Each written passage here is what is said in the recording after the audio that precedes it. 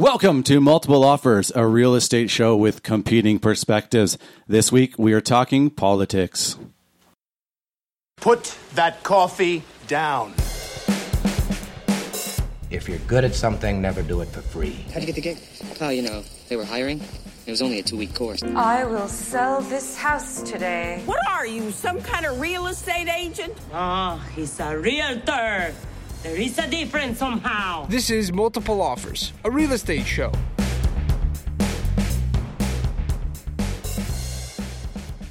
All right, so we are at episode 21. This is going to be a little bit of a different episode for us. Because we have a civic election coming up, we've got a couple of the councillors here in-house. Matt and I have been really, really excited about this episode for a while, eh, Matt? We've been planning this for a long time. You guys just didn't know. a few months. Just excited to get, obviously, our real estate companies, the New West guys, proud about this city, wanted to kind of create an outlet for these guys to come in. This week we have the incumbents here. The incumbents who are running for re-election. Let's take a minute to introduce ourselves and our show. Some of you may be listening for the first time. We are Multiple Offers, a real estate show with competing perspectives. And our usual format includes 3 co-hosts who dive into real estate industry secrets and tips for consumers. And even a lot of our listeners are realtors as well. We are local, experienced real estate agents, and all 3 of us are New West residents. I am Matt Brabbins, joined today by my partner Jeremy Ray. We fly under the real estate brand known as the New West Guys, and unfortunately our third co-host Jeff McLennan had some family commitments and was not able to join us this week, but we will definitely be hearing from him next week and we'll be really happy to have him back. Thanks for tuning in. Let's get started. Starting with, I'll kind of go through here. I'll tell you who we have here, and then maybe we give them a minute to tell us a bit about themselves, Matt. Yeah, let's get some introductions and get things going. Okay, so we have, right beside me, Mr. Patrick Johnstone. Hello, I'm Patrick Johnstone. I'm a first-term city councillor, hoping to get on for a second term. Good stuff. And we have Mary Trentadue. No problem. So close. That happens a lot, probably. It does. Some people get it wrong all the time. So I am also currently serving my first term in New West. I don't think we can call ourselves the newbies anymore, Patrick. We've put in 4 years and we're both looking for re-election and super excited to be in a campaign season. We still have that new councillor smell. A little bit. Oh, I don't smell, but maybe you do. You guys are the 2 newest? We are the 2 newest. The 2 newest to the group? These are the oldest. Okay. We're the newest. Nice. All right. And then beside we have Mr. Chuck Puckmeyer. Wow, and you got the name right. That's amazing. There you go. Thanks the veteran? I first was elected in 1996. I've done, I think, 4 or 5 terms on council. I did 1 term as an MLA.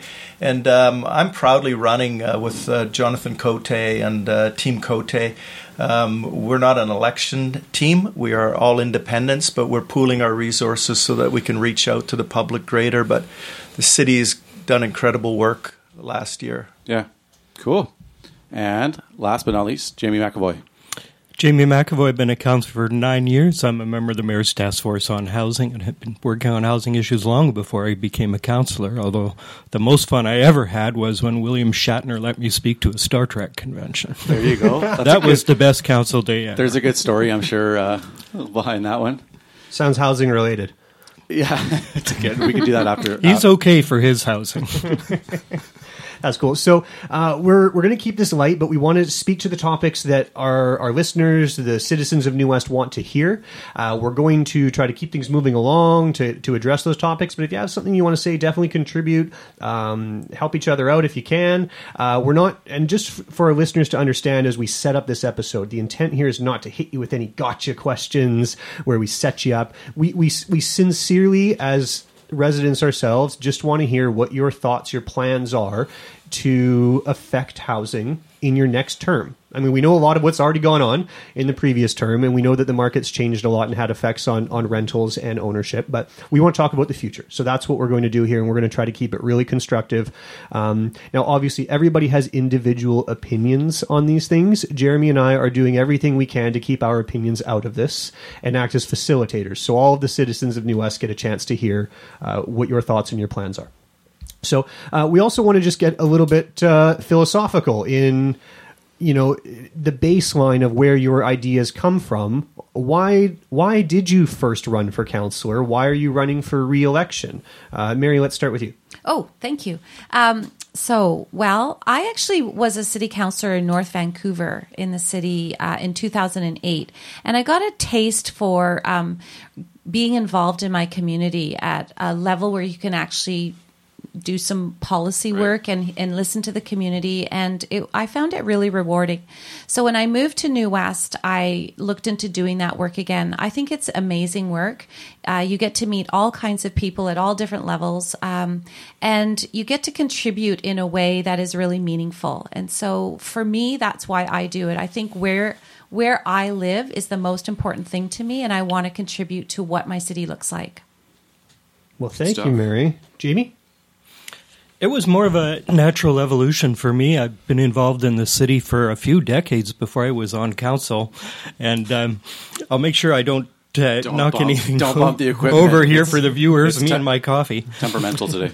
But I had been on the boards or nonprofits of about 22 local organizations. I'd been the president of 12th Street Neighborhood Society and the Brow of the Hill Residents Association. When I ran for council, people asked me to run, and it just seemed to be more of a natural evolution. It was something I had vaguely had in my head, but it wasn't until people asked me to run that I really considered it. And when I walked around City Hall being introduced to people, I already knew half of them through my community work and community activism. Yeah, lots of volunteering of time. Absolutely. And so, Chuck, you mentioned before, you've got a pretty deep political background. So as far as city council goes, what brought you there, and why are you running for re-election? Well, I lived in the community for a long time and close to 12th Street, and there were a lot of issues of crime, graffiti, prostitution. I was always complaining to people that would listen in the city, policing and other councillors, and somebody said, well, why don't you just run?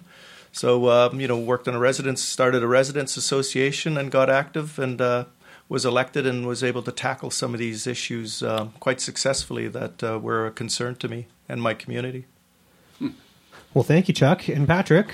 Yeah, I think like my colleagues, it just started with being an activist in the community, about being concerned about the community. I've always been interested in sustainability issues. I'm an environmental scientist. I've always been concerned about active transportation in the city, and I became became very outspoken in New Westminster, in my adopted home. I love the city, but I saw ways that I thought that we could improve on the things our city's doing. I was very outspoken, and after a while, when you're outspoken, people ask you to eventually step in and actually do something about it. You had probably to this day one of the best couples Halloween costumes I've ever seen. Thank you. Do you know which one I'm talking about? Yeah, you know which one I'm talking about. Yeah. Whoa, fill us in. He and his partner, wife. Sure. They went as the couple's costume, Patello Bridge. Yeah, and that was an example. I mean, we were having conversations in the city about the Patello Bridge and about the future of the Patello Bridge, and I didn't see enough community activity about it. I know we were having public meetings. I didn't see enough of the public getting involved in that conversation. So one Halloween, I made a 2-person costume of the Patello Bridge, and I went out to events and handed out pamphlets asking people to come and take part in the public consultation about Patello Bridge. And it's still a hot sort of topic. I guess, does it still feel like for you guys that it's something that gets talked about a lot, or people are... Well, you know what? We've had so much success. When they were going to build a 6-lane bridge, the council went out to other councils, made the argument of why we can't handle this traffic in the city. So we've pretty well have been able to negotiate what we've wanted. Patrick, you know about the cycling and all that, some real good amenities for the people in New West, and not that massive traffic that we were going to get with the 6-lane bridge. Right. Do we want to get into just the jobs of councillors? Yeah, we're going to speak to that, but I really appreciate you introducing yourselves and why you run for council, because for anybody who wants to go out there and criticize a city councillor, I have no time for that. None of us are ever going to agree 100% with any of your views. I think that's impossible. But the fact that you're there, this is not exactly what I would call a lucrative financial position. We're all laughing. And I see, just as a resident, how much you attend all of the city events, all of the different causes that are in town, because you're there to listen. So I have a great deal of appreciation for your contribution, although I'll admit I don't agree certainly with any every position that any one of you has, but I appreciate that you're there. And I'll have the same thing to say for anybody else who's running for election. It takes a lot of passion to step up and represent City Council. So that's greatly appreciated. We're going to move on and help our listeners understand what a City Council actually does. Now you want to get nuts? Come on, let's get nuts. You decide your own level of involvement. Well, I guess this is a case where we'll have to agree to disagree. I don't agree to that. Neither do I. Wrong. National debt. Wrong. You're not Wrong. advocating. Wrong. With that money, lost one. Very nice words, but happens to be wrong. You're listening to Multiple Offers, a real estate show.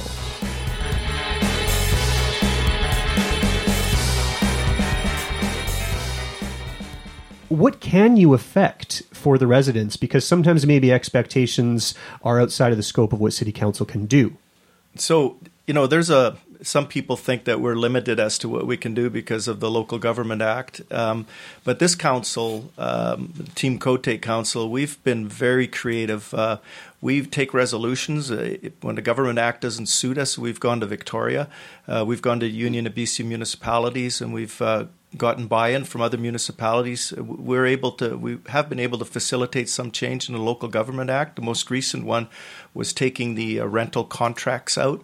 So there's a lot you can do. If you really want to, you can actually lobby senior levels of government, just like we lobbied the other municipalities about the Tula Bridge. There's a lot you can do as a local government.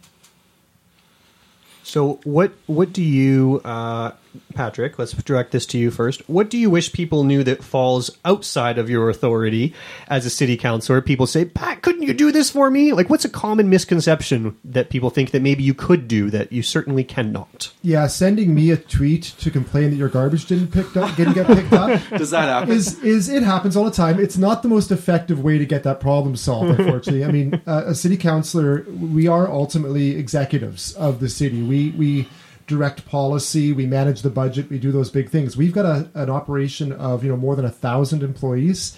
We've got $200 million budget, and a lot of those sort of day-to-day minor things. Honestly, we're not the best people. You should contact engineering and get that work. There are ways to contact the staff who are doing that work.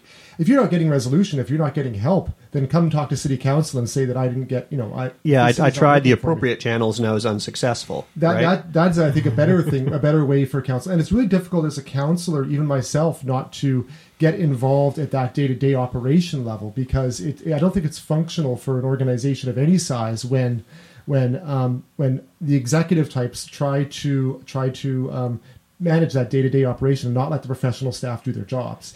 Yeah, I think it's important in any big business operation, which the city of New West is, although it's a small community, to respect the hierarchy, the systems of people report to different individuals who have a special knowledge of what's going on there.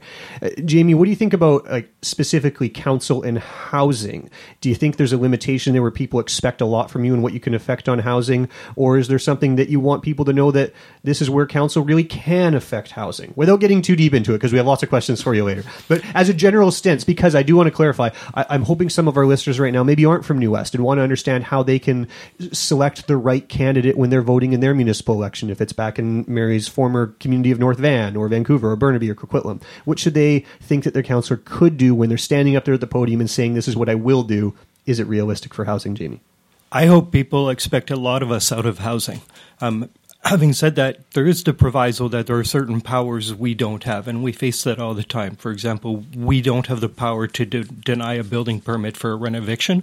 That we're legally prohibited by the Local Government Act. But having said that, it's important that your council not be complacent on issues, right? And if we play a tremendous role in advocacy. We meet with cabinet members. We meet with government officials. We took 5 motions to the Union of BC Municipalities, and they all passed. And in fact, we actually have a formal strategy as our Team Cote City Council that we punch above our weight in New Westminster. We're 1.5% of the provincial population, but I can tell you that we've been effective in having a lot more than 1.5% of the say in the province. Right. I think we'll talk a bit more about some of that stuff too.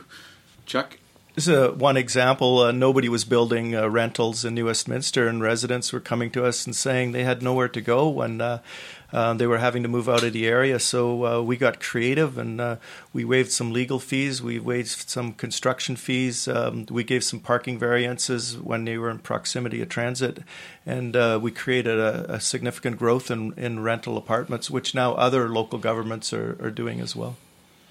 I've certainly noticed that. Are you speaking to some that are in downtown New West? Correct. I feel I've noticed quite a few rental towers going up. There's two big new ones that are getting close, I think.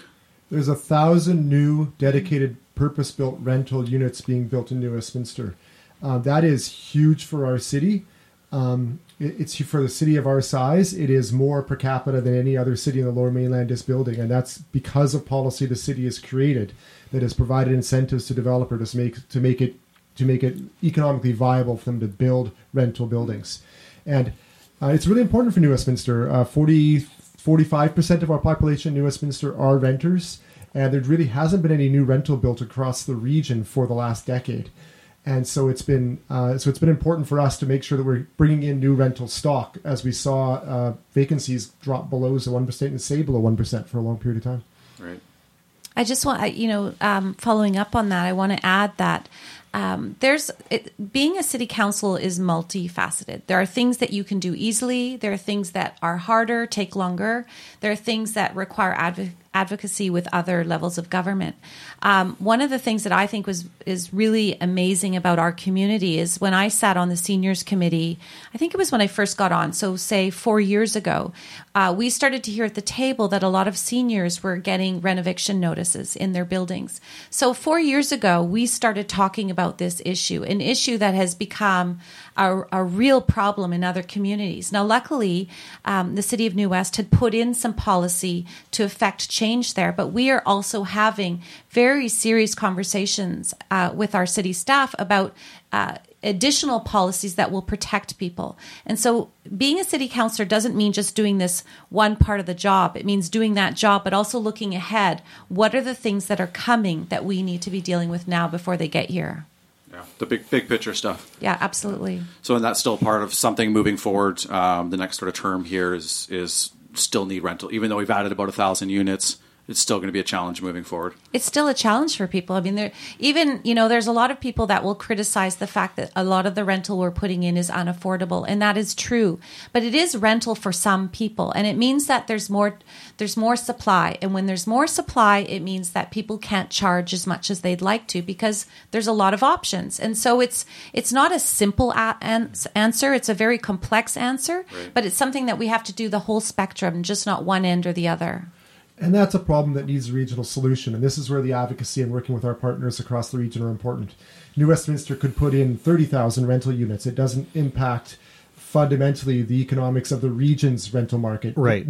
For Vancouver to build 10,000 rental units. Yeah, I mean, as a residential real estate agent who deals mostly with purchases, when I hear that, what I'm noticing is when you approve to build a 100-unit condo tower that goes for sale, a large portion of those units typically are not occupied by owner-occupiers in the first few years. That's just status quo. That's the process of how it goes. But not necessarily all of them are rented out, right? So what you're doing by having a dedicated rental structure is that you're committing to that rental stock being there for the long term. So it does make more of an impact, I think, on affecting rental versus adding condos that are, strata owned. Can I just touch on one other thing that we were leaders on, and that's family-friendly housing. And so we actually met with the development community and we said, look, we're going to start to mandate 3-bedroom units. There was a bit of pushback at the beginning. Council consulted. We went ahead and did it. And the industry was actually quite appreciative now. They realize that these places are still selling just as well, in some cases better. Great. And I want to go back to one thing. Jamie, you had mentioned that you can't deny a rent eviction application.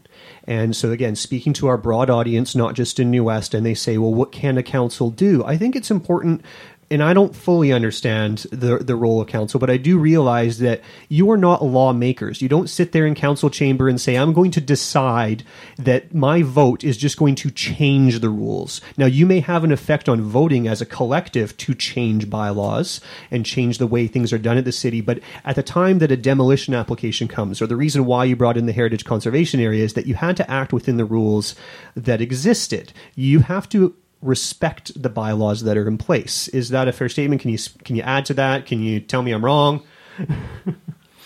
There are times every single week where I wish I had the power to change the Local Government Act or to introduce some provincial policy. But, there have been some changes. For example, the government has provided for rental zoning now, right? But it's going to take us a little while to plug into that and to work. I think one of the challenges is we're a city of 70,000 people, and being part of Greater Vancouver, sometimes our citizens think we can do everything Vancouver can, but they have their own charter. They have a separate law. Right. They can do a lot of things, and I look at them quite enviously sometimes and say, gee, I wish I could do that. But, what I'll say about our council is that to deal with those limitations, you don't need to have fatalism about it. Sometimes you can come up with creative ideas. You can find solutions that are permissible within the Act. And so, for example, we have a ban on stratification in New Westminster, which means you cannot stratify an existing rental building. If someone were to just sort of look at the Act and say, well, we have limits, we can't control anything about housing in that way, that never would have happened, right? We also have limits on redevelopment of apartments, which is a big part of the reason why we haven't had demo evictions in New Westminster, because we try to reach those kinds of creative solutions. So there is room, but you have to be clever, you have to think, and we have to have some patience to address those issues. And I think that's something that the council does really well, is really look at a problem and have some determination to try to find some way to make it better, even with the limitations that we have. We're not lawmakers in provincial law. We do lobby, but we have brought in policy to prevent the law breakers, and that's the landlord that comes in, has really no intention of doing a major renovation, tells his tenants that they have to move out because he's doing a renoviction, and then ends up just re-renting that place for sometimes 2-3 times the rent. So what we've done through our social planning department is we've created policy, and we communicate out to renters as far and wide as we can to ensure them of what their rights are, that there is no renoviction without a permit in place. So we're trying to mitigate that impact of some less scrupulous landlords trying to get people out just simply to raise the rents. Yeah, I mean, our role, the most boring word in local government is policy. But policy matters. I mean, things like not knocking down affordable rental to put up condo buildings, that's a policy decision the city made. I think what we do really effectively in New Westminster, we have great staff. We, as a council, we say, look, we've got a problem. We need to see what policy triggers we have to fix this problem. And we give our staff the power to come to us with better policy ideas. And then we put those into action. Fantastic. Well, thanks for educating us on that. We are going to move on to speaking specifically to housing in New Westminster. We have 3 core categories. We want to speak to homeowners, housing-related city infrastructure, and renters will be our third segment. So as far as representing homeowners, I wanted to speak first to policy.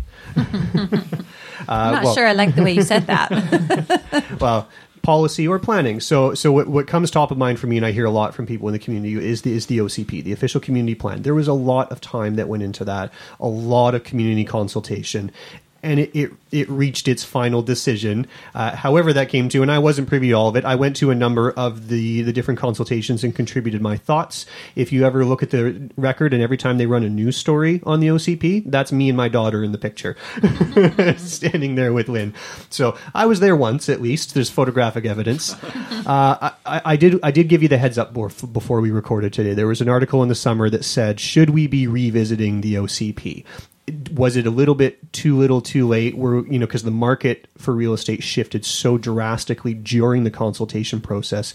Do you think in your next term, if you're to be reelected, that there's something you want to do to reshape the OCP? I think revisit is the word I would use. An official community plan is a living document, right? It is something that is always under review and something we're always evaluating. in the OCP, people spend most of their energy looking at the land use plan in the official community plan. And the other 200 pages of the OCP don't get as much attention, but that's where the important goals of the city and the vision of the city are. The land use plan is just one thing that's there to support those goals and visions. I think the goals and visions that we spent 3 years talking with this city are still valid today. But we constantly need to be looking back at the land use plan to decide whether those goals and visions are going to be met in light of changing economics. And the changing economics are always happening. So for me, who doesn't fully understand, can you change the land use plan on an OCP? Absolutely. Those are the things that we can revisit when we go forward. I think the OCP process was a great process for the city. We put a lot of time into it. We got a ton of public engagement. Did it come out making everybody happy? Of course not. But I think that I feel like we made some good changes. I would have liked to see us be a bit more aggressive around townhomes and some small lot development. But not all my colleagues would have agreed with that, and the community may not have agreed with that. So I think we sort of found a middle ground that we could move forward with, but okay, absolutely, I want to hit you with a bit of a harder question. Sure. Then. If you think that townhouse maybe should have been looked at a little more closely, or whatever your language was good there, Mary. Yeah. As you're running for re-election, what would you offer that people that you could do, that you will do, to address that? I would actually like to bring that back to the table. I would like us to look at more opportunities for townhomes. I would like us to have a conversation around co-housing, lock-off units. Like, there's lots of other things that we can still be researching, investigating that we didn't in that original work. When you're talking about land use planning, it doesn't ever stop. It's not like, okay, we did the OCP and now we're finished with that. It's sort of an organic document that moves forward and gets looked at and changed and readdressed all the time. That's my personal opinion of how we should be using that kind of work. So the OCP is it's mandated by law, but it's supposed to be every 10 years. Sometimes it kind of lapses. But the idea of the OCP is to give some stability to people outside the community or people that want to build in the community. Having said that, many of our rezonings, when somebody comes to the city and says, hey, I have a really creative idea that is going to provide some housing in this neighborhood, and the city goes forward with it, everyone has the right to bring that position to council. You can't deny them that. If council approves it, then the first thing that has to be done, of course, is an OCP change. And so this is very common practice. The OCP is sort of your generic, this is the heartbeat of the city for the next 10 years, but we are open to suggestions, and that's how Chuck's getting excited. He's hitting the table. Sorry, guys. It's election season. So that's in form of just a revision to the document, or just sort of how do you change? It completely opens the OCP for that specific area in question. So if somebody came with a really large area, obviously you'd have to change the OCP. You couldn't just automatically go there and build it. You would have to go through an OCP amendment. We do it all the time. Okay. Jamie, you had something to add? Yeah, I would invite you and the listeners to be part of the process that follows up from this, because along with the OCP, we have neighborhood area plans. And the next neighborhood area plan to be developed is in Sapperton. Oh, nice. We have a downtown area plan that was adopted before the OCP, and that's where we can really drill down to neighborhood and even drill down by street and talk about what we really want to see as refinements to that plan. I live in a townhouse. I love townhouses. I think it's a great form of living. And in Greater Vancouver, quite honestly, me and my wife could afford a house, but we may never take a vacation again if we do. So all three hosts of the show live in townhomes. But we do all live in townhouses, but we consider ourselves the lucky few. Yes, because supply is very, very low. Patrick? I love it, yeah. Yeah, I mean, that was identified all through the OCP process, is that missing middle housing form was something that was needed on this side of the river. There's a lot of it, obviously, on the Queensborough part of New Westminster, but on this side of the river, it's something that we need more of. And we are going through that process right now in the city as part of our implementation of the OCP.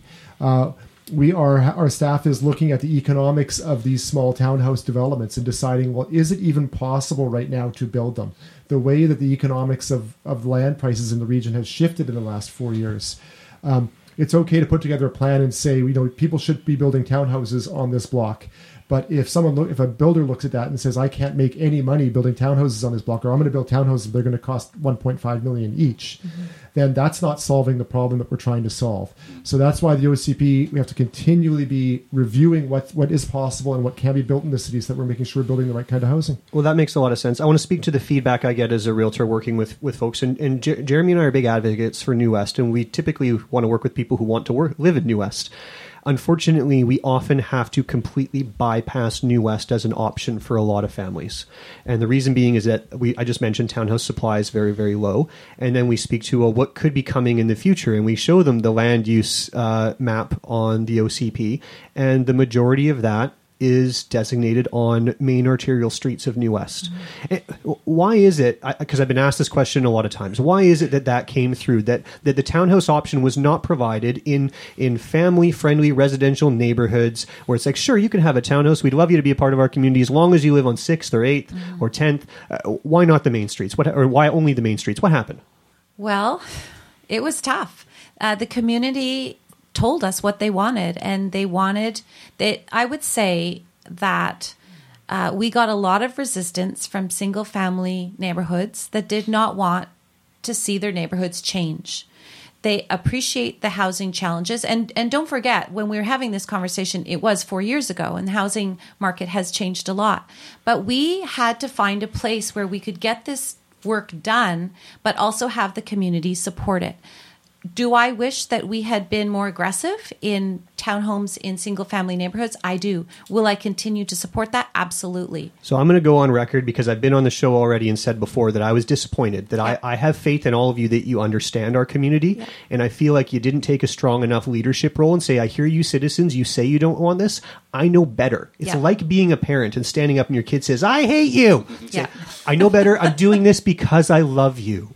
Okay, so what do we do now? But in the context of a 3-year-long community consultation, that's difficult to do. We really, honestly, we have a responsibility both to the regional growth strategy and to building the housing that we think the city needs. But we also have a responsibility to listen to the residents and understand that we need to balance what people actually, what our people who live in this city need.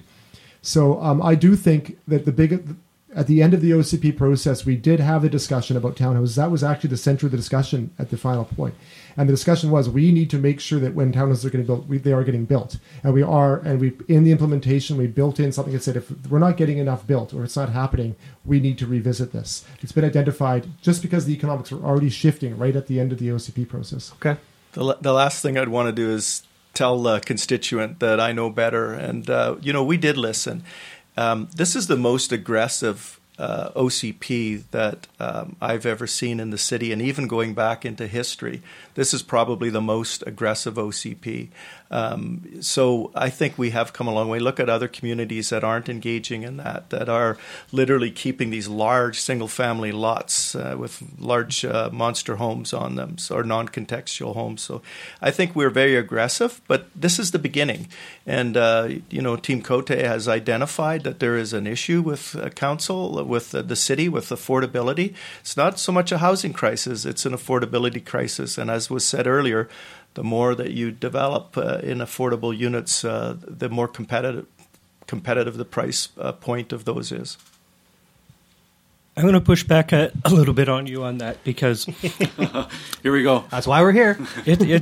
It's look, you got to lead with the community, not against the community, right? And I think the council deserves credit that this isn't a council that simply sits back and tests the winds. This is a council that goes out and says what we think, what is a vision, what we think is the best for the city.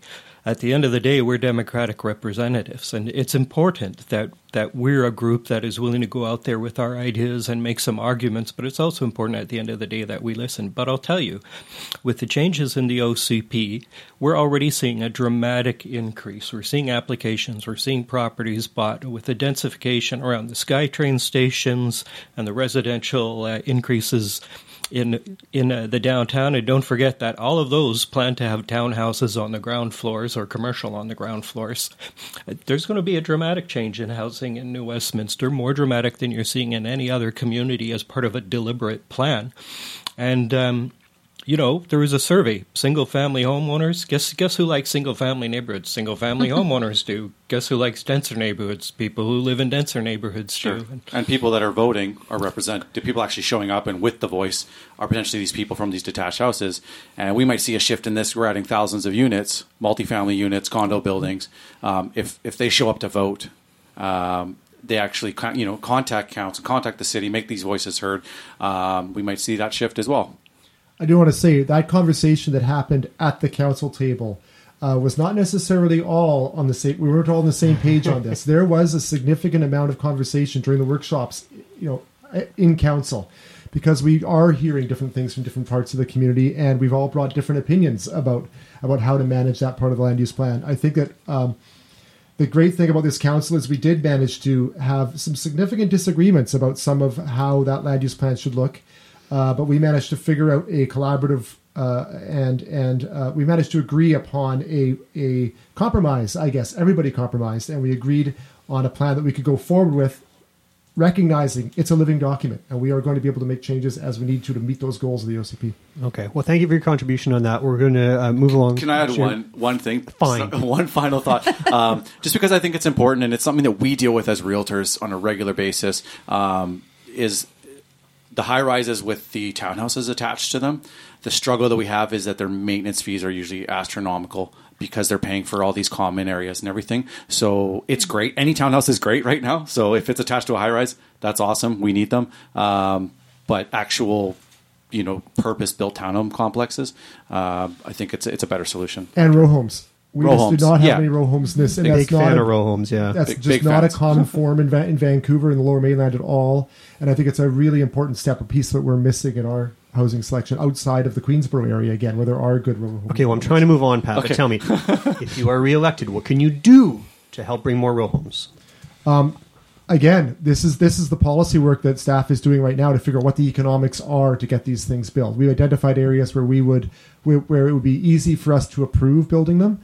But we have to understand within the limits of what we're allowing people to build, can builders actually make money building these things, and can they make these things exist? Everybody's got to make money. Okay. We're going to move on, and we'll keep this somewhat brief, but it is a question that we heard from a couple of different people as we were gathering questions for the show today. Okay. So to speak to it briefly, going forward in the future, as you sit in council chambers, if you're to be reelected, what can you do to hold developers accountable for promises that they make? So some examples that we've heard from our listeners are, for example, in Queensborough, when Aragon developed Port Royal, anybody who walked in the sales center was told and promised of a pedestrian crossing. I know that you knew that was never a guarantee. How do we hold developers accountable for making those promises? Same in Victoria Hill. They promised a lot of commercial space. Now, those are master planned communities that were developed over a decade. Okay, so again, those are big examples, but there are small examples. Floor is open to you. Let's keep it quick. Let's hear from you. What promises that a promoter makes is something that is outside of our purview. We don't hear about it until after the fact. I hear from people that said, those railways were supposed to be gone in 2 years. There's 4 trains running through New West. That's a new one. You have now. Yeah, we have heard that. And so, when are we getting rid of those things? I think there needs to be, a more ethical approach when people are selling. That they, just trying to make the sale and say anything that you can to make that sale. It's unfortunate. I think people should be aware, and they should say to the realtor, "Put this in writing. Tell me in writing that you are going to promote this, and how are you going to put these 10 businesses in here, and how are these railways leaving and why?" Yeah, that's a good question for the real estate industry. Frankly, I'll push back at you on that one. I was going to do that. Yeah, bring it. Yeah, you can go listen to our episode on buying new development. We are not in favor of those sales centers. There are people who bought apartments in the Quayside who were told that rail yard is going away within 5 years. That's shocking. There are people right now in the Glenbrook area who are being told there's big developments happening in Glenbrook Ravine. I don't know where these rumors are coming from. That's crazy. But I don't know if it's my role as a city councillor is to stop those, to hunt down and stop rumors. It's difficult when no plan comes to city council. All I can talk to is plans that come to me, and I haven't seen anything like that. And unless that like say Victoria Hill per se was, unless that was part of the development application. Was it part of the rendering that there's commercial space there? No. I'm seeing Chuck shake his head. There were some commercial spaces, but I didn't think that they had the capacity for 10, but they have a capacity for a few. And from what I hear is they struggle because of the proximity of those commercial spaces. Right. So there's the economics of it, right? But for the listeners who have asked the question, if they were to have that rendering and suggest that all this commercial space was coming and City Council approved that rendering, and sorry, this may not have been the case. I may not be speaking to the facts, but if that were the case, is there something that you would look to try to do to contribute in the future in your role as councillor to hold these developers if there's a rendering, a drawing that says this is coming? Oh, that's a really tough question because misinformation happens all the time, everywhere, for different reasons. Either someone doesn't understand what's being said to them, or they would prefer to hear something different, or someone is telling somebody something in order to, improve their sales prospects. We do get stories as councillors from residents all the time that are completely outlandish. And it's very difficult to know how do you track that down, determine if it is actually true, and then what is the punishment? I'm not sure where City Council's role is in there. I mean, I suppose all of us know at the City Council table that there are developers that we like to work with, and there are developers that maybe we're not so happy to work with. Well, you want to name any names, no, Mary? Definitely not naming any names. But you do hear those things, and you eventually get tired of those kind of problems following particular businesses. And I'm not sure what other solution there is for City Council to shut those kinds of things down. People have to really do their homework and find out exactly what it is that's true or not true in their neighborhood. But it's a big problem. I totally hear that. So on this particular one, Victoria Hill, hypothetically, let's say that was in the plan, 10 commercial spaces, and now there's maybe 3 or 4. Once it's passed and it's approved by council, there's nothing that binds us to force the builder to build those units. Sometimes the market changes and the builder decides that they're going to pull back. So there are all sorts of market, but there's nothing in the Local Government Act that gives us an authority to actually mandate the completion of those projects. Sometimes they can just leave a hole in the ground. Well, we would make them cover it, but sometimes they literally will not build, and there's nothing that we can force them to actually build what's on that plan. Yeah, a good example is the retail plan for next to Port Royal in Queensborough. There is a development there that is planned to bring some retail in the Port Royal area. And, those plans are approved by the city and they're working through the process, but we can't force the developer to build that building today. They own that piece of land. And you gave them the approval, the right to do it, but that's their prerogative if they proceed. Exactly. And we desperately need some retail, just a little bit of corner retail in that Port Royal neighborhood. And it's hard to get them to build.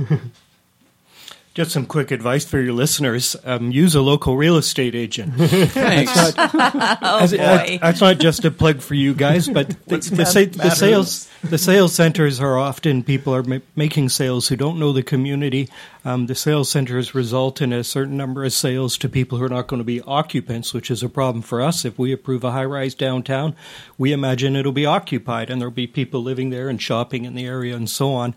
But a local real estate agent is a person who will know the neighborhood, know what plans are for the area, who can tell you realistically what the experience is going to be like if you buy a property. Yeah. So go local. And take that rendering. Good advice, Councillor. Take that rendering with a grain of salt because it's just a pretty picture. Mm-hmm. They're selling you space, right? Just air for it right now. It may have even been a preliminary drawing. Exactly. It doesn't actually reflect the final plan. Unless council can hold them to potentially as a solution, the part of the planning application is let's see your marketing materials, the renderings, and you're only able to advertise what you've approved to us. And if there are revisions for things, it goes through that process. Just spitballing, but I know there's a big process here for getting all those changes. But anyway. Okay, I have a very personal question I want to ask you guys. This is my own personal experience with something. Boxers. It's not personal to you. It's a very boxer briefs. No, we are not going there. I told the listeners I was going to keep my personal opinions out of this, but this is my observation as a real estate agent and understanding the zoning bylaws in New West. And I've somewhat warned you that this is a question I have for you. So floor space ratio, density for single detached lots. If the listeners don't understand, every single family lot has a maximum size house you can build, and it's a percentage of the total lot size. What I also notice is that New West's floor space ratio is smaller than most of the surrounding communities. Now, that is not what I'm trying to change here. It's typically 50% of lot size for New West. That is if that house is built partly below ground or above. It's the same regardless. My thought is I saw a beautiful brand new house come up a couple years ago in one of our single-family neighborhoods, and the exterior looked a perfect fit for the neighborhood. The house obviously is not too big. That's the objective. But I thought to myself, here's a brand new house, tasteful, all the rest of it. It should have an 8-foot dugout basement with a suite underneath. That doesn't change the aesthetic to the community at all to me. I think it's a very reasonable solution. Visually, it's fine. We're adding that suite. I mean, they had the option to put a suite in anyway, but then they would have exceeded their floor space ratio. So, now, I did share my feedback with the mayor at the time, Mr. Cote, and he said, well, the bylaws are as such is what they are. So my question to you as an individual, as a resident, is that something you would entertain as revising the bylaws to allow something like that where the aesthetic is maintained in the community, but we can increase the option for the size of the house? I've actually brought this up at council because in one of the most strictly regulated cities in the world, in London, in central London, has very strict height limits. Very low height limits, but they allow underground. They've decided to allow underground. And I read about one property that, believe it or not, had 12 levels underground. Whoa! But and it was not an apartment building. It was someone who was quite well off and had a car collection and all kinds of things. But the experience from the street was still an experience of a nice house, a nice neighborhood, a visible skyline, and all those kinds of things. Okay, I'm going to cut you off. You get it. Are you going to advocate for this? I've already started advocating for it. And the other thing to talk about is usable floor space. If you can own a nice heritage home, you don't want to destroy the heritage home, but you've got sloping attic walls that limit the use of your house, we need to talk about usable floor space as well. Yes, in the context of housing diversity. I mean, I don't want us just to just blanket increase FSR so that houses get bigger and bigger. I think that the biggest pressing issue in our city is housing diversity, having a different variety of sizes of housing. So I am comfortable with looking at FSR if it includes secondary suites, if it includes laneway houses, if it includes duplexes, triplexes, and that type of housing diversity increases. And ultimately, this is what we're going to have to do if we're going to want to get row houses and townhouses built. Absolutely. I completely agree. I think that is the direction that the city needs to go. I think the place where we can start affecting some change there is with staff, and to make sure that staff understands that they can bring that kind of stuff to us, or that they can advocate with the applicant that council is likely to consider this. Let's work on something different. And I think sometimes if staff feel that there's a lot of limitations, that they're quite boxed in, they don't bring that forward. And I think it's our role as councillors to make sure that staff know that we are open to that kind of work. Well, FSR is a significant change. It's not just something that can be triggered. It's a major change. To change an FSR, you can only change into an upper zoning. We had a house in Queensborough that had added on 1,100 square feet. Well, the only zoning they could go into to not have to tear down their addition was a hotel zoning. So they ended up having to tear it down. So FSR is a very important issue. It changes because of topography in New Westminster. There are some basement suites that have 12-foot high ceilings, depending on the topography. So it is a challenge. I agree with Councillor Johnstone. Laneway housing, to look at FSR on that, and to look at FSR for secondary suites or at least additional rental properties. And I want to add, there is complexity to FSR. I mean, we have to consider several other things. Lot coverage, because lot coverage impacts how the city plans the drainage of the city. If you have all your lot cover, we have to build our sewers bigger to accommodate drainage. Tree cover, green space cover. So FSR can exist within this context, but you need to think about all the. Having a tree bylaw, to me, was one of the most important changes the city made in order to allow us to increase FSR and building and building flexibility on lots while not losing that green space. Okay, I want to drill down on this then as an election item. So what can you do in the next term? You're agreeing with me that we want to look for options to do this, but Jamie makes the point, digging down doesn't affect the street facade. Changing the FSR, I understand, Chuck, is incredibly complicated, but you have a 4-year term ahead of you. Do you want to try to open up something to actually change the zoning bylaws where you can say it's like the West End of New West has a different zoning bylaw where you have to have your second level is 80% of your first, and the intent behind that was that you couldn't build an ugly box. Big box. Right? So why aren't we doing something like that for the rest of the community that says you can build underground, you can build your portion above and your portion below? So that is baked into the implementation of the OCP. So when I talked earlier about our staff are doing economic analysis of different housing types and how they can actually be built and what's actually practical, that is baked right into that.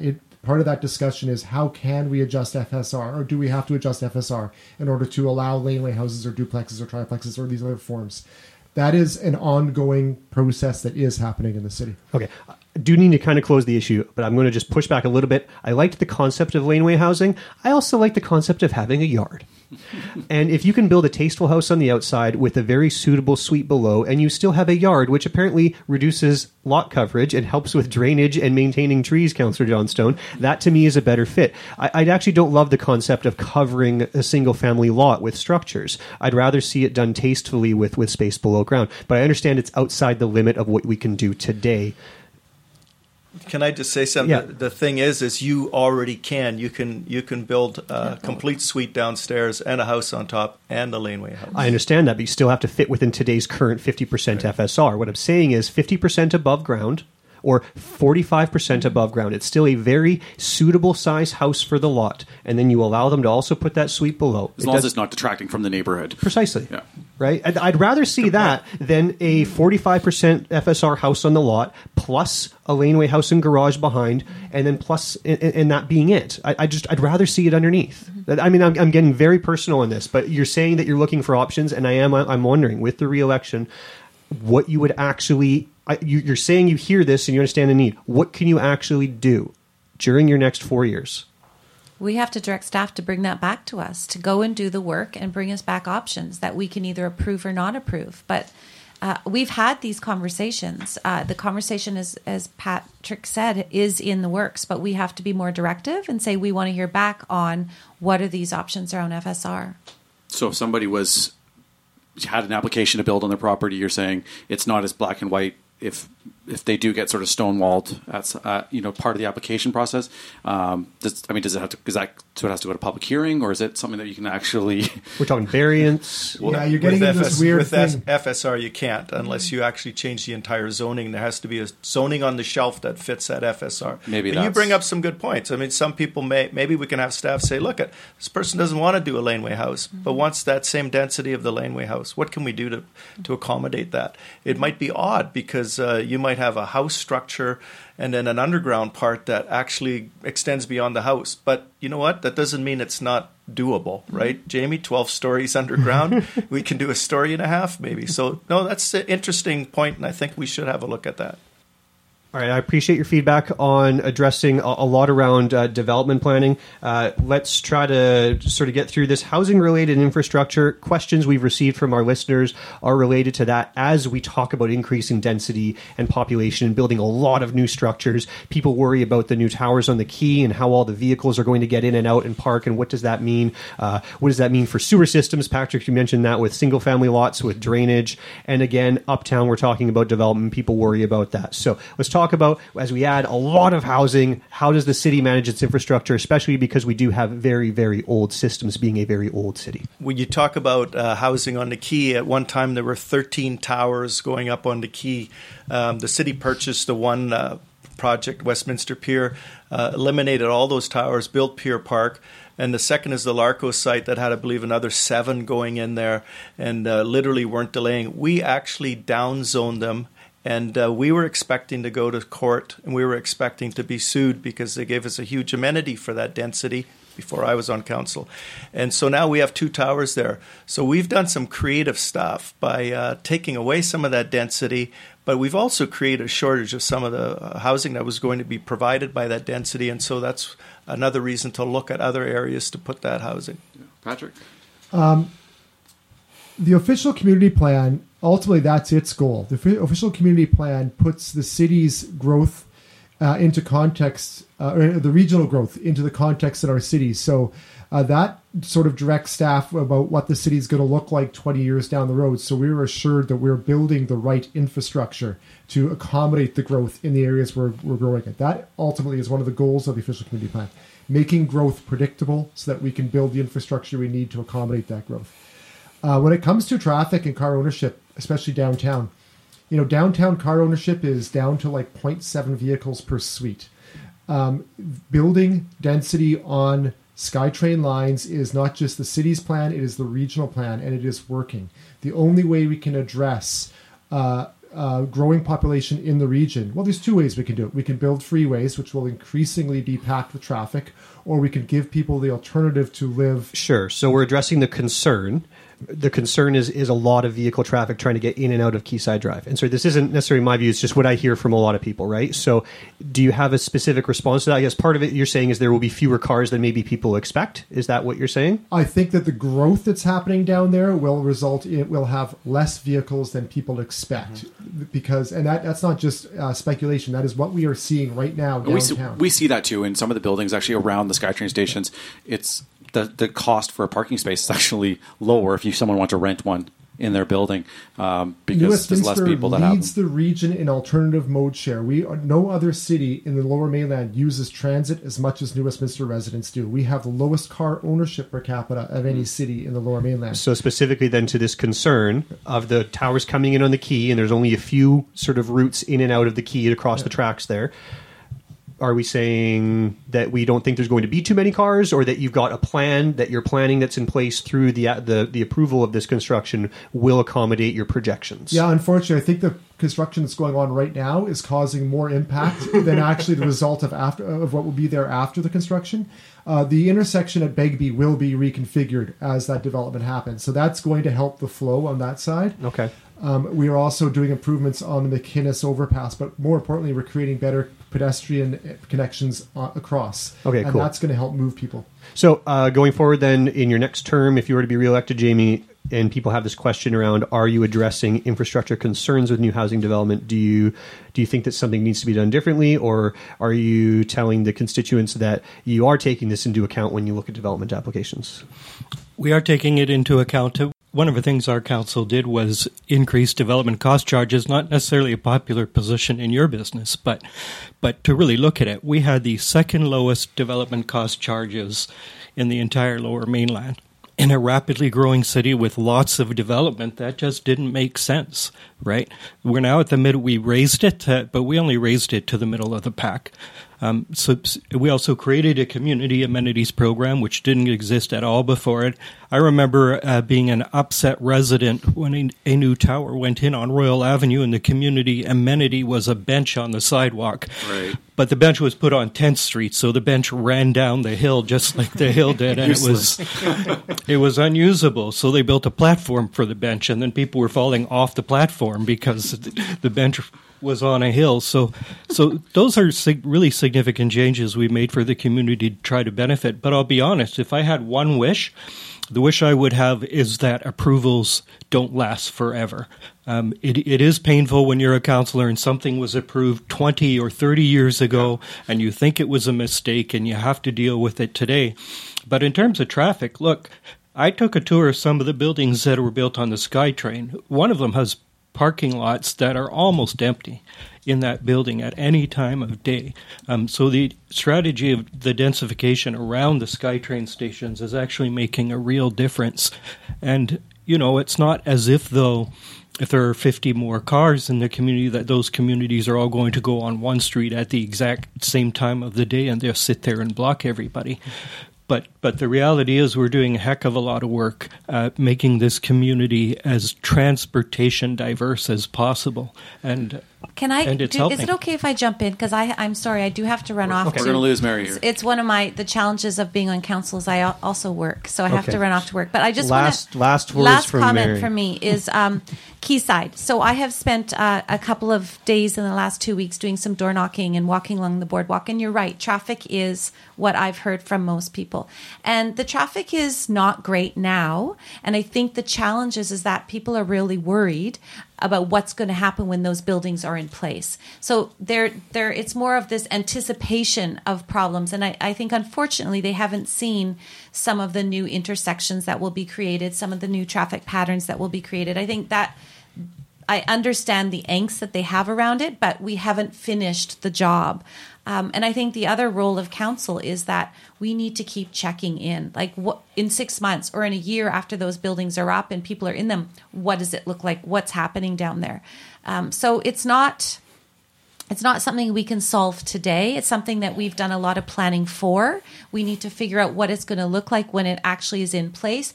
Is it true that there will be less cars in some of those buildings? I believe so, but we have to get there.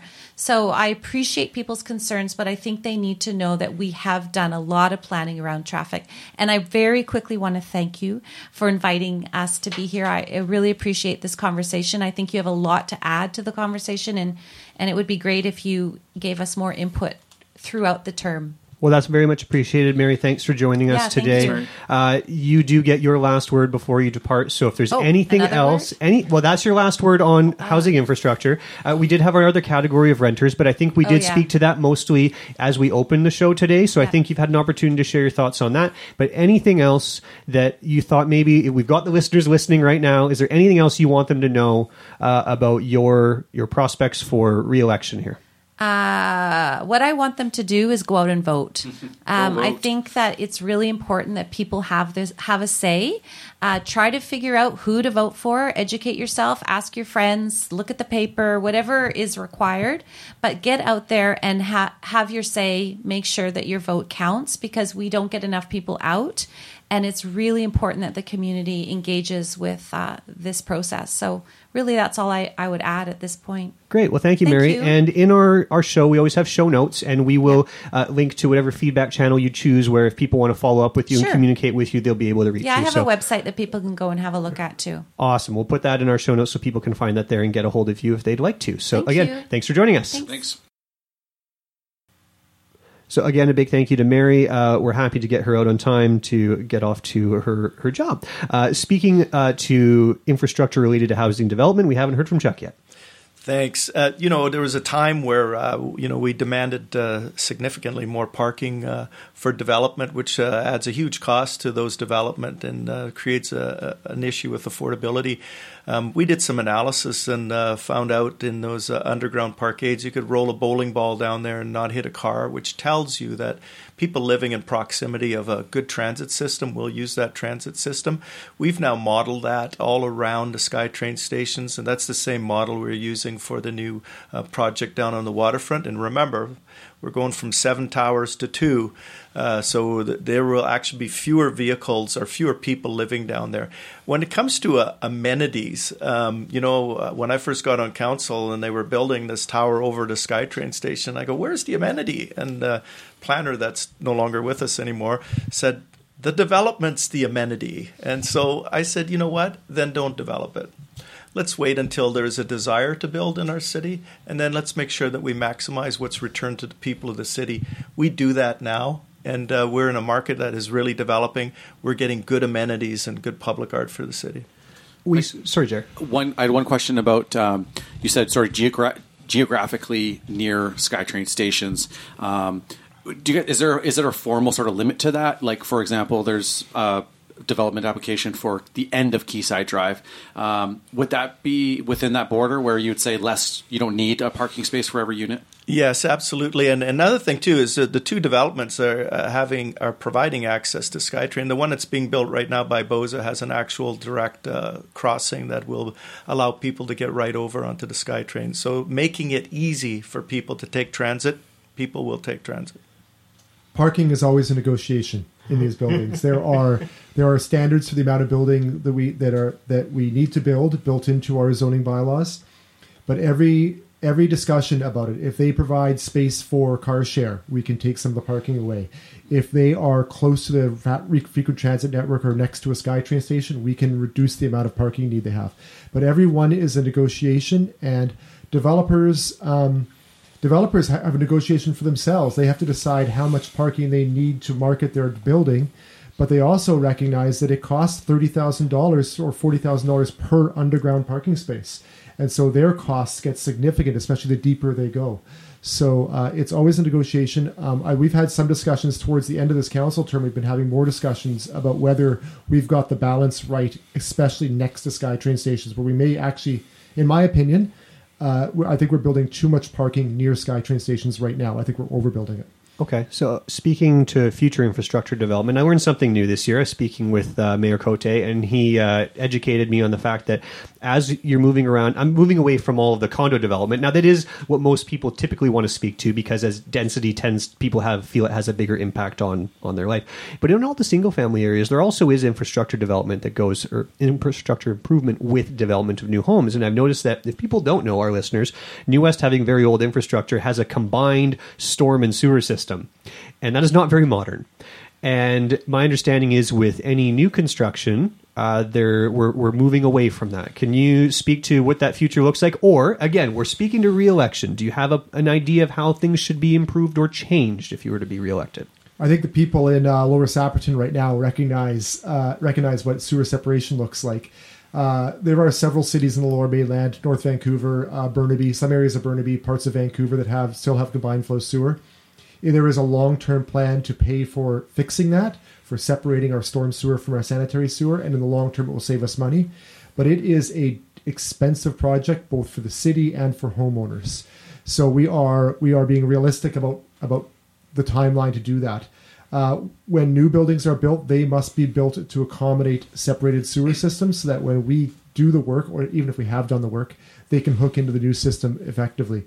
One of the successes we had in this term was we managed to get grants from the federal government. So all that work that's going on in Sapperton, the federal government paid for half of that.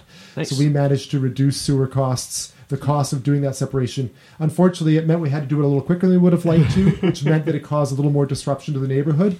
But ultimately, we saved the city about $5 million in money by getting that grant, and that was significant. Yeah, so that speaks to a question from one of our listeners, though, that I anticipate when you're saying all this is happening, that it's designed to accommodate the massive increase of density in Sapperton.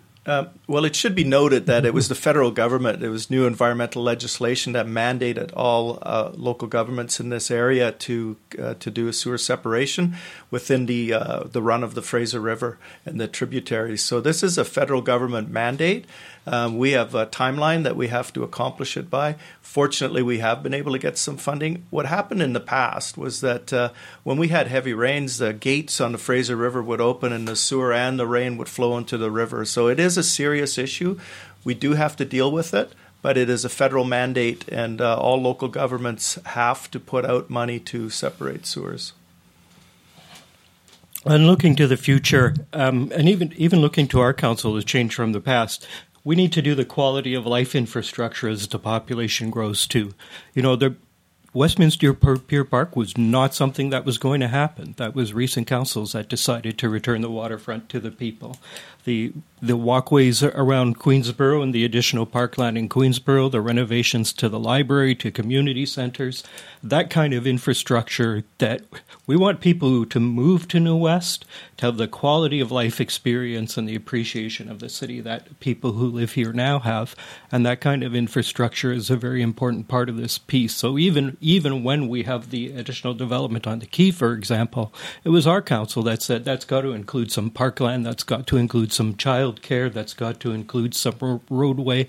So that kind of quality of life infrastructure has to happen with every project and every step of the way. Somehow you missed the most important piece of the biggest piece of infrastructure we're planning to build in this city, which is the Canada Games pool replacement. Okay, I was going to hold you off on the big T's there. Sorry, go ahead. CGP. Can we, just before that, talking about Pier Park for a second, and I might just be behind because I haven't researched it lately, but I know the plan was really to connect the Sapperton Park, Riverfront Parks to the Pier Parks. Where are you guys able to touch on where we're at with that, timeline-wise? Yes, roadblocks? and you know, there are some roadblocks. There are some waterfront lots that we do not own. We were approached a few years ago to purchase a block of lots. We couldn't come to any terms, so what we did was we purchased the center one to try to weaken the value of the other lots. That is effective. That's a great strategy. That was my idea. This is water. This is waterfront lots that literally have virtually no land. There's a railway there, so we are doing the connection. We some of the areas we have to put a float in so that cyclists and pedestrians will actually have to go onto the river to be able to get to Sapperton Park. But that is our goal, is to make that connection. Right. And which will connect right to the Trans-Canada Trail as well. Right. For the benefit, Pat, we'll come back to you in a second. Chuck, let's just close that one for the benefit of our voters. Can you do that in your next term? You said it is our goal. I can talk the timelines on that. Yeah, Pat's going to be timeline guy. Transportation so we're talking about individual candidates here to be voted. So if Pat answers this question and says, "Can we do it in 4 years?" Chuck, you're going to put yourself in the same bag with him? Oh no, absolutely. I think we can, but I'll let Pat answer. All right. So there's two parts to that question. One part is there is the land part that we can build. We can build that in the next 4 years. The floating part, which is required because we can't be within 15 meters of an active rail line, so we actually have to go into the Chuck in order to make it go by. Sorry, not Chuck. Into the water. Leave me out of this. We have to go into the water and make that work. We have a model. There is a walkway very similar to this on the Willamette River just in Portland. It's a very good model. It works great.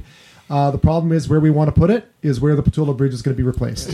So our timeline will be impacted by the Pattullo Bridge construction project. Okay. We simply cannot build this until Pattullo Bridge has got their piers in the river and are done that work. I do not think that will be done in this 4 years. We can put the money in place. We can put the funding in place. We can put the plan in place. But I cannot guarantee you that we'll be able to put the piece in place because of just the uncertainty of the bridge project. Good question, Jer. My constituents ask. That's cool. We're going to talk about something that no one cares about in New West, maybe briefly, as councillors over the next 4 years. Talk about truck traffic moving through New West is very contentious, very, very contentious. Big container trucks moving through residential areas. I first want the listeners to understand what is actually within the authority of City Council to affect that. Yeah, and what's really important to note is that city owns its own roads, but we've divested some of those roads to the major road network. And once you give those roads up, Front Street is probably a recent one in the last decade. Once you give that up as a regional road network, you can't just pull it back again and say no more trucks. Trucks do have to move. Goods do have to move. We are working with the province to try to get some alleviate some of the impacts in Sapperton, and there's some areas in Queensborough that we think that they can actually eliminate the trucks from. But pretty well, the major road network is the major road network, and unless we can get agreement from TransLink and the provincial government, it's very difficult to say no more trucks. And so speaking towards that, we are having those conversations, especially related to access to the Pattullo Bridge. We've been active on this, but we don't control how many truck routes there are through the city. You asked a question earlier, what can we not do? That's one of the things. And, the new government is still relatively a new government, and those conversations are early. Under the previous government, we formally requested to reduce the number of truck routes through the city. After all, New Westminster is 1.5 miles wide at its widest. How many truck routes are really needed that will go through the entire city? And we were turned down flat. And in fact, the BC Truckers Association actually said in public, we don't know what New Westminster is asking for, but we're against it. Whatever it is they're going to ask for, because they had a no limitations at all position and no negotiation. So we're having those discussions, and obviously waterworks, road construction, all of these things has impacted the community recently in terms of trucks having to divert their routes. But we're on board in trying to address this issue. And one of the most effective things we did was create the Commercial Vehicle Enforcement Unit, which has done great work in making I love seeing them on Royal Avenue. On Royal. Set up shop there. It's just like picking fish out of a barrel, man. And they're not coming through anymore, most of those. There have been so many trucks pulled off the road, ordered to make repairs, stopped on the spot. That was clever. And we are seeing improvement because now we're getting a rep. Okay, so this is a housing-related conversation, and the reason why I bring up trucks is because they affect people in their residential neighborhood. Well, there's a regional planning discussion about this too. I mean, the majority of the trucks who move through our city are port servicing trucks. It changed when the tolls on the bridges changed. It changes with how the port distributes their land and where their multimodal stations are. The port has never invested significantly in short sea shipping to move containers up and down the river between the multimodal yards. And there is some regional planning work we need to do to deal with truck traffic, not just because this is not something that's unique to New Westminster. This is something that happens in Poco's neighborhoods, in North Vancouver's neighborhoods. It's something that happens everywhere. Okay, cool. So is there anything you want to add to the conversation around truck traffic, how it impacts New West residents before we move on? With the agreements on the new Pattullo Bridge and the alignments, I think it will make a little smoother movement of that. It might avoid fewer trucks, trying to rat run through New Westminster. And I think the biggest win was the tolls coming off the Pattullo Bridge. But having said that, it's a massive detour to go South Fraser Perimeter Road to Coquitlam when it's like a 5-kilometer ride through New West. So there was a huge infrastructure mistake made by a previous government that is hurting us to this day. Yeah, I mean, I think the improvements of the on and off ramps to the Pattullo Bridge will help a little bit. Certainly looks like it in the design plan. But also, I recognize this summer and last both, we had road projects going on Front Street. Right. Yeah. The project that happened this year was not something the city could control. It was a regional sewer system upgrade being done by Metro Vancouver, and that really impacted our neighborhoods because as soon as you create our system is so sensitive to an interruption like that really, we know people felt that. We were hearing a lot. We're selling 2 places on Royal right now that we're just seeing them lined up from everywhere. Yeah, it's a big conversation. So I appreciate your input on that. Our last core category to talk about is housing related for renters. I will say that at the beginning of our show today, we did speak to it. You shared your ideas on how we've increased rental stock and all the rest of it. So I'm not going to ask any questions to this. I think we had a chance to address what our listeners' concerns were with relation to either rental evictions or trying to suppress the cost of rental housing. But I will leave it to you as an open floor to speak to the listeners and tell them what in the next term you would do to address the difficulties for renters in New Westminster.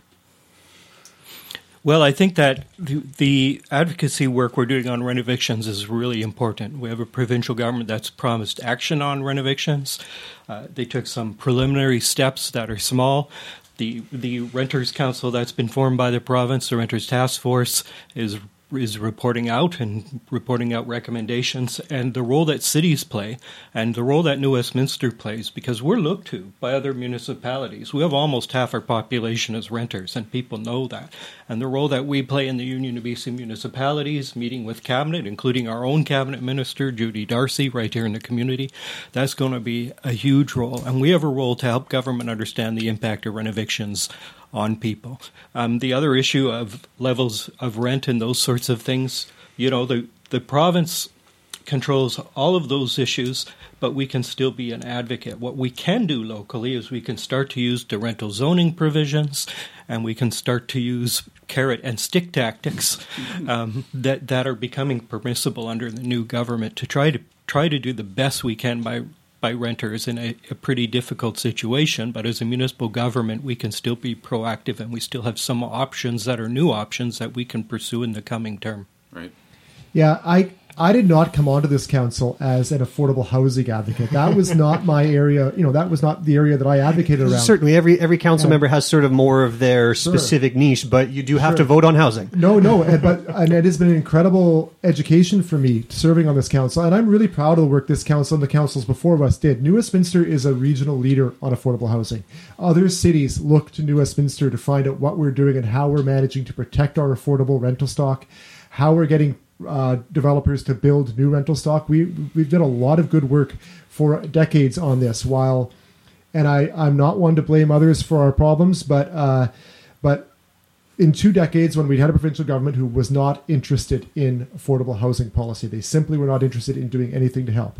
We had 2 decades where there was no supportive housing built in this province, and that is a huge problem, and that is why we are part of where we are. So on the market side, the city's done a lot. We've got more rental being built. Let's talk about the future. Affordable housing. Right, we've done that.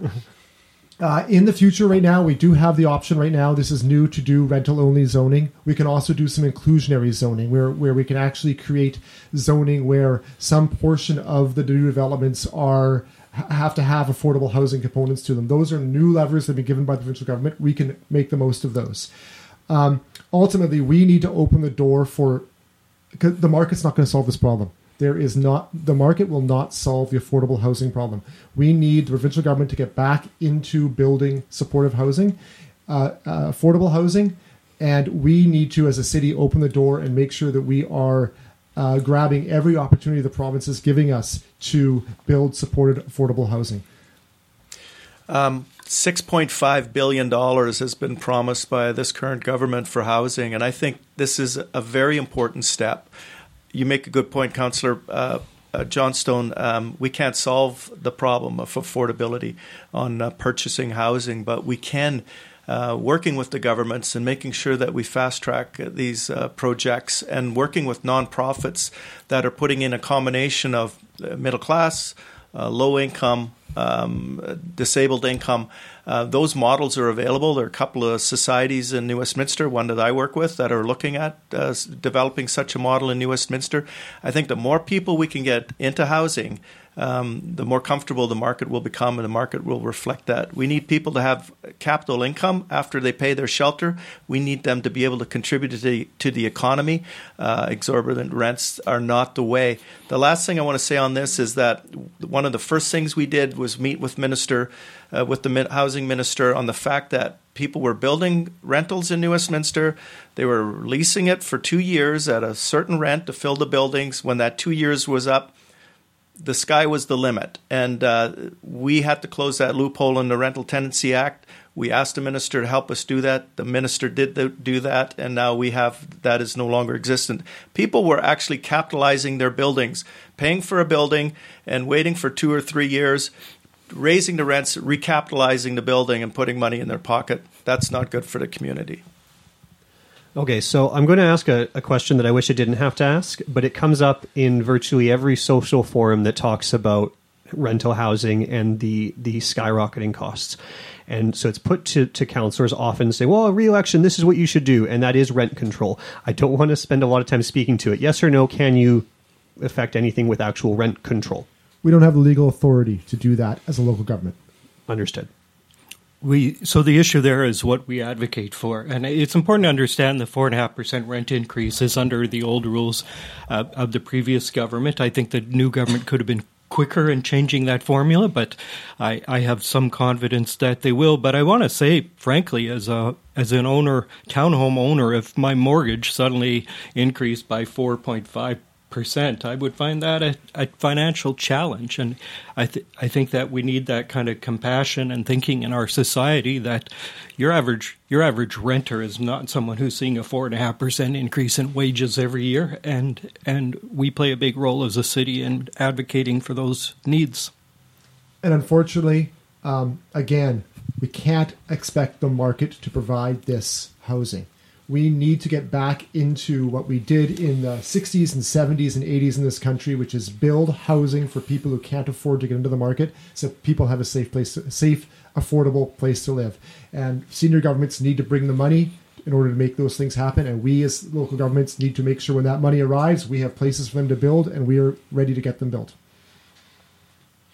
Yes, and the other thing that local governments can do is provide land for housing. We've just done that on Hastings Street. We've tendered it, and a nonprofit has picked it up, and they're now going to put actual families in those units. And so working with your land base and permitting some of that creative housing is something that all local governments can do. Wonderful. So thanks for your contribution on these core subjects around housing in New West. We want to give you the opportunity, as we did, Mary, to say anything in closing that you think maybe you didn't have an opportunity to say today that you would like the citizens of New West to hear as you run for re-election here. Jamie, we'll start with you. One of your questions earlier was about our individual lives. I ran a project called the Hospitality Project at the New Westminster Food Bank for about 10 years. And one of our projects was homelessness prevention. So we dealt with about 70 people a year who were about to become homeless, and they would come to us and we would intervene successfully to make sure that didn't happen. That used to be a few people a year. And that program grew to about 70 people a year. People being evicted, the most common cause was rent was going up and they didn't have the means to cover the increase. So, there is a real housing crisis out there. And it fundamentally starts at that level, but it also shoots right through the entire system where we just don't have the kind of homeowner mobility that we used to have. People like me aren't planning on buying a house after my townhouse. I'm not planning on buying a larger house after that house. So that kind of mobility that people that's been a big part of our real estate market in past decades is also really being challenged. But people still have some desire to be able to make choices in life. So that spectrum of housing is also a big part of this. And no offense to anyone out there, but it might help when we take speculation and money laundering out of the market more, as the government's trying to do. But we need some mobility. We need people to want to be customers again, and we need people to have opportunities around housing, and that means really diversifying the types of housing in the housing market from the old system where everyone was going to have a large yard and a 2-story home with a basement. So, right. Cool. Well, thank you, Jamie. Chuck, your closing comments? Thank you very much, and thanks to all the listeners, and thanks for putting this on. This is an incredible venue.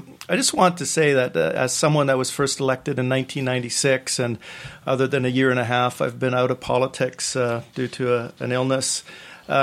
This has been a council. This has been the most productive council that I have ever sat on, and the reason is people have diverse opinions, but they respect each other. There's not that gotcha moment or somebody trying to set you up or somebody trying to railroad your ideas. And some of the ideas that have come out of that I don't think would have happened if there was an adverse government is the dark fiber. We're leaders in dark fiber, leaders in British Columbia in dark fiber. Big industries, tech industries are moving in here and we're diversifying.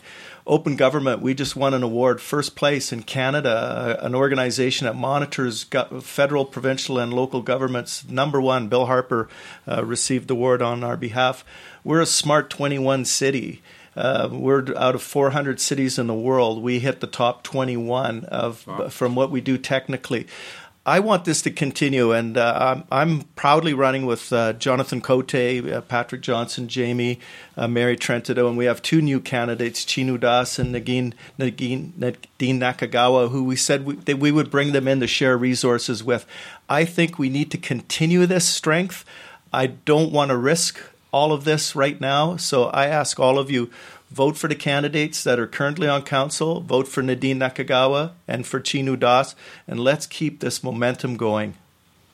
Wonderful. Thank you, Chuck. Now, Pat, I will give you your closing comments, but I interrupted you earlier. We were having a little fun, and you're saying the most important piece of infrastructure in New West is Canada Games Pool. I'll let you finish your thought. Oh, he was listing off all the things that we are building in the city to support a growing population. I thought it was funny that he was missing the what is probably going to be the most expensive piece of infrastructure the city has ever built. I'm on the task force that's looking at the plans for that pool. It is going to be a really great community center, not just a pool. And I think that it's something to look forward to, but it's also something that we have to be vigilant about. It's a difficult building market right now. We are in a good position to get some federal grants to help us pay for that facility. I think that it's a really exciting project for the community. So cool. I'm not going to hit you with any deep CGP. You don't have any questions? Is it still called CGP? I don't know. I don't think we'll call it the Canada Games Pool again. Oh. We can have a discussion. Okay. We can have a discussion about the cool. About the day. Any closing comments then? Thanks for joining us today, Pat. Thank you for doing this. It's fun. I can't wait to hear this podcast. I know how goofy I sound on the radio, so it should be interesting. You sound like this all the time. We all do, unfortunately. When you hear yourself through headphones, you go, "Is that really what I sound like?" You get used to it. Yeah, I want to say I am really proud of the work we've done. I think to repeat some of Chuck's comments, I think that we are an interesting council of people. I think Chuck and I have managed to disagree on some pretty significant issues in the city, but no way. But I think that some of the discussions we have, I mean, the most important part of this council is Chuck and I can disagree on an issue. We can move on to the next issue, and that's the past, and we can work together on the next issue. There is a positive, collaborative teamwork attitude on that council right now, no matter how much we may agree or disagree on something. And that has been really effective at allowing us to get a lot of these policies moved forward. So I'm very proud to be running with the mayor. Mayor Cote, I think, is the right mayor for the time in New Westminster. He really understands urban systems. He understands what a growing city needs, and I'm really proud to work with him and to be on Team Cote. For myself, it's been an incredible learning experience. It's been really rewarding to talk to people and to take part in this job. Personally, I'm all about transparency. I have been blogging at patrickjohnstone.ca every council meeting that we've had. After every council meeting, I write a report and say, here's the decisions we've made in plain language, hoping to open up that process and let people understand better what actually happens in City Hall. And I think that just through that kind of open communication, if people understand better how the city works, they can make better decisions. And they can help us make better decisions. So I'm hoping to be on for a second term, and thank you for having us. Well, thanks so much for joining us. I think it's been a really informative information session for the voters, and we're going to go over. I've been moderating mostly here today. My partner Jeremy Ray has not had nearly as much to say. So Jeremy, you get the very last word. Closing comments. Well, I've learned a lot just from having you guys in here. I almost feel like, and I didn't know that you, Patrick, you've been blogging after the council meetings and things like that, because it's stuff that it's good to know what's happening behind closed doors. We know that you guys are working away and doing these things, knowing that there's no adversarial relationships going on. I think that's helpful, and I think it might even be good to do this. It's not going to be election time, but even have somebody come on and give us updates from the city. I think that would be potentially helpful. We'll just keep the questions coming in. So thanks again for joining us. Good luck in the re-election. And October 20th is the big voting day. Yeah, you can. Early voting is on October, I believe, the 10th, the 13th, and the 17th are all early voting days. So you can show up and vote at a few locations on those days. Otherwise, October 20th is a big day. Awesome. Get out there and vote New West. Once again, a great big thank you to our guests for joining us today. Chuck Puckmeyer, Jamie McAvoy, Mary Trentadue, Patrick Johnstone. If you want to get a hold of them, you can find their contact information in the show notes.